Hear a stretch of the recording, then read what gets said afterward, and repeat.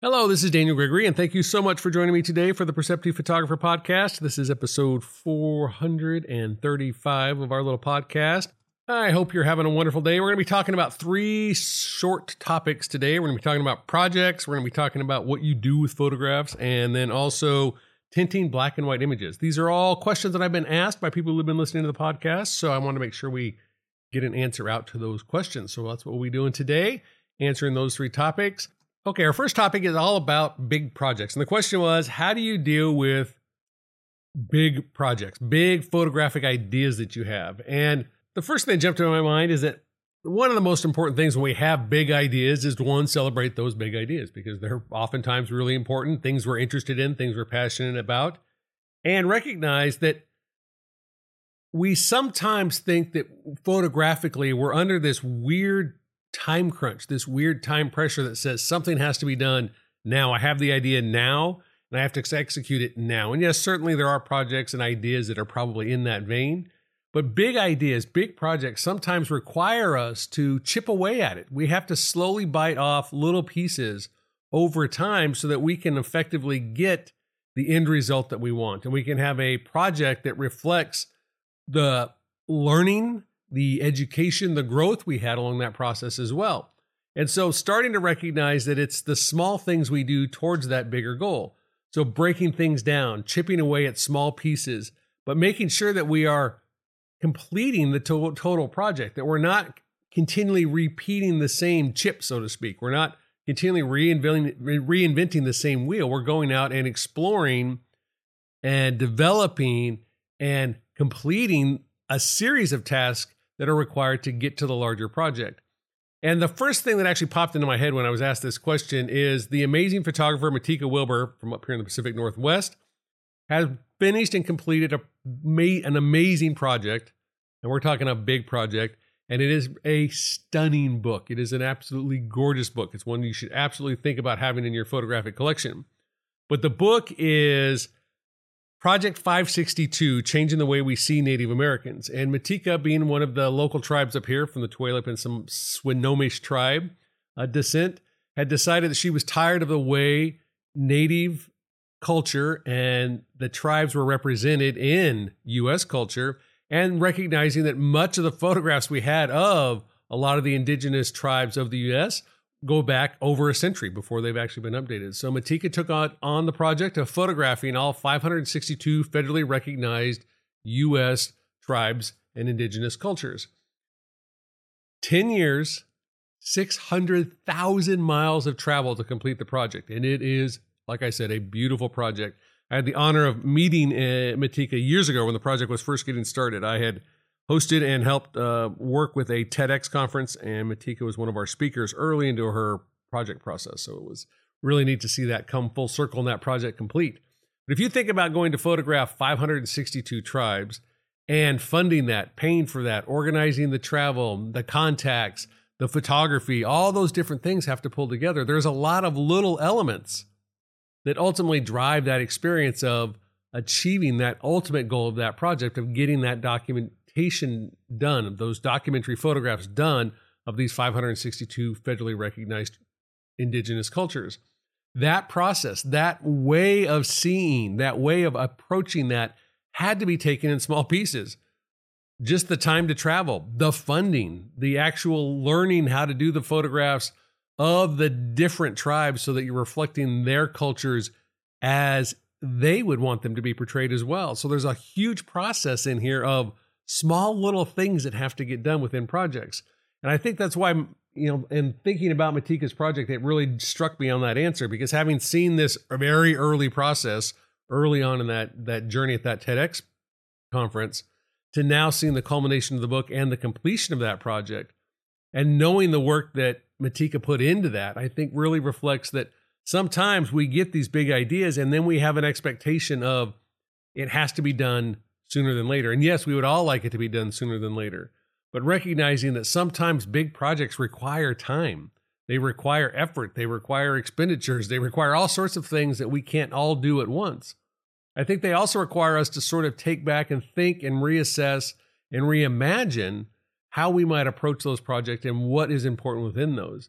And I think you'd be surprised if you start taking on little bits of your larger projects, little bits each day or each week, each month. You'd be surprised at how fast you can chip away at that project, how fast you can get through and get things done in what you're attempting to accomplish through your project work. Sometimes we get overwhelmed by thinking about the totality of that project. By breaking it down into those smaller chunks, we can be much more successful in continuing our steps forward. We can also recognize that sometimes these bigger projects are things that are big. They're huge. They're ideas that are sort of beyond our own self, and that requires a lot of additional effort and community and cooperation. And so sometimes we have to build relationships to allow that to happen. So there's a lot of things that go into these bigger projects. But again, thinking about them as smaller little things. Matika's project wasn't 562 indigenous cultures in a year. It wasn't in a day. It wasn't slapped together. It wasn't in a hurry. It was much different in terms of its approach. And I'm sure if I asked Matika, she would have liked to have had it done, potentially sooner. But I'm sure that she also appreciated the opportunity to have the time there to really engage and tell the stories that she wanted to tell in a meaningful way by having that process take what it did for a project of that scale and that size. Okay, the second thing that came up is, how would I respond to somebody who asked me, what am I going to do with that photograph? Which I think is an interesting question, because it can be a very loaded question. And I think sometimes people are just genuinely interested in, like, oh, you took a photograph of something that I wouldn't have photographed. What are you going to do with that? Like, what was interesting about that photograph? So it's not necessarily what am I going to do with it, but it's what was interesting about that photograph.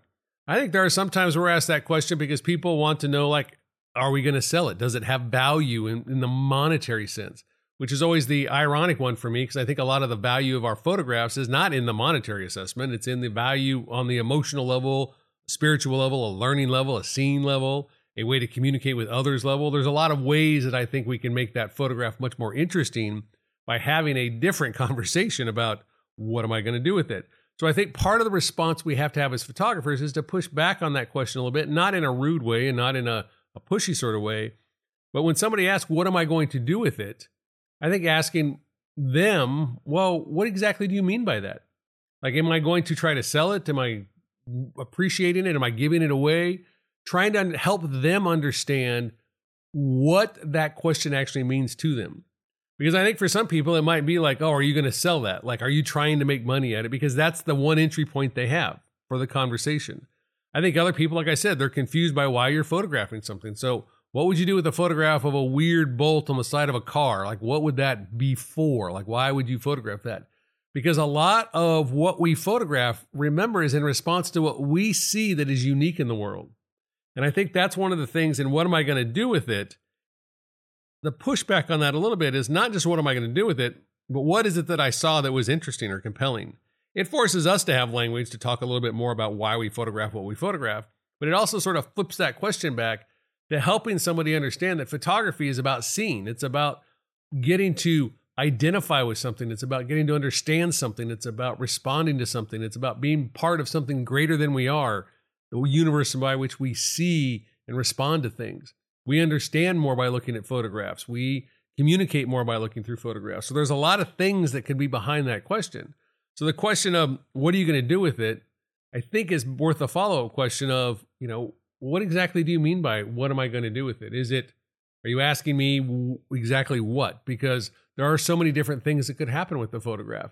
And a lot of times in photography and photographers, we get caught back on our heels. We get asked a question that we're sort of not prepared for, and then we get flummoxed. And what am I going to do with it? Oh, I'll probably just, print it, or, nothing, or try to give it to my friend. Like, we have weird sort of answers because we're uncomfortable with that question. I mean, I think part of that is recognizing that the uncomfortableness comes from, yes, we're not sure sometimes what we're going to do with that photograph. And we also sometimes aren't sure what we're being asked. And I think it's important to ask for that clarification, ask for that clarifying question, which is something we would do in critique. Sometimes you get asked a question in critique that you don't understand. It's important to be like, can you rephrase that? Can you state that a different way? I'm not quite sure what you're asking about the work. It's important to make sure that everybody's actually answering the question that is wanting to be asked, not necessarily a question that was asked. The last question I got was about, do I tint my black and white photographs? And this is a really interesting question because when we look back in the analog world, there was a lot of tinting and toning that could happen. And we could go from a kind of a cool plummy color, a cool steel color and selenium tone. We could go into a warm tone. We could go into sepia toning. There was all sorts of ways we could affect sort of the photograph. And over the years, one of the things that I've recognized is that I do like a slight tinting and toning into my photographs, producing a neutral black and white, a very slight tint into that photograph. And for me, it's usually slightly to the warm side. It's just a little bit towards the yellow, reddish, brown realm, just a slight bit of warmth. So not a sepia print and not what I would consider a traditional, necessarily hardcore warm tone print. But I definitely like a little bit of warmth into that print. And in terms of answering that question, I think one of the things that's important is for us to recognize sometimes that when we're working with our images, that we have a bias, a tendency for wanting something a certain way, something that we respond to and like. And there's a distinction between what we like to do in our own work and how we should critically evaluate and perceive other people's work. Somebody else may like the cooler toning of a gold toner or a selenium tone, and you may prefer a warm tone. Well, that's in your own work. You should still be able to try to remain objective about the evaluation of somebody else's work and not just be like, oh, it'd be better if it was warm toned. No, it'd be better if it was your image in warm tone. So there's a distinction there. But in that world of sort of figuring out in your own aesthetic, I think printing out an image where you slowly introduce different color tints into a black and white image is important for you to understand sort of what is your natural aesthetic. Where are you happiest with how your images look? Because a lot of times we end up just sort of taking what default comes out of our process. We process an image into black and white. This is sort of what it looks like. This is what it is, but it never sort of feels quite right. And then we sort of put it aside and we go to work on something else. And sometimes it works and sometimes it doesn't. And I think a lot of that comes from what is the color in the black and white image. And the analog color world had an insane amount of color in it. And so we've seen black and white analog photographs. We've seen a lot of black and white digital photographs that have that nuance of tint into them. And it's important, I think, to make that assessment. So do I tint my black and white images? Absolutely. And have I spent a lot of time printing things in ways that I don't necessarily like sometimes in an effort to understand that tinting process? Absolutely. And I think that's just part of that process of learning, is identifying sort of what that aesthetic is. So like I said, in my world, I sort of gravitate towards just a hint of warmth a lot of times, or maybe I'll warm it up a little more for this particular image or cool it down for a particular image. I'm not saying every image has to be set that way, but oftentimes I do, and I'll introduce just a slight bit of tint into there. And I think that's just, again, about the expression and of emotion that I'm trying to communicate into that photograph. So those are sort of our three topics that I wanted to hit on today from people who would ask some questions about sort of chipping away at bid projects. And again, looking at Matika Wilbur's project. If you have not, check out Project 526 or 562, an absolutely amazing project. And if I said 526 earlier, it's just dyslexia hitting in. It's 562. But check out that book if you get the opportunity. Absolutely amazing. Looking at what we're going to do with that, what are you going to do with it question, and pushing back on that and rephrasing that question to try to make it a little bit more useful. And then finally looking at tinting images. So that's what we took a look at today. Thanks again for joining me for the podcast. I really do appreciate you spending a little bit of time out of your day or week or month to listen to the podcast. And again, if there's anything specific you want to hear on the podcast, shoot me an email, drop me a line, and I'll be happy to go on ahead and make sure we get that included into a future episode. Thanks again for listening, and have a wonderful day.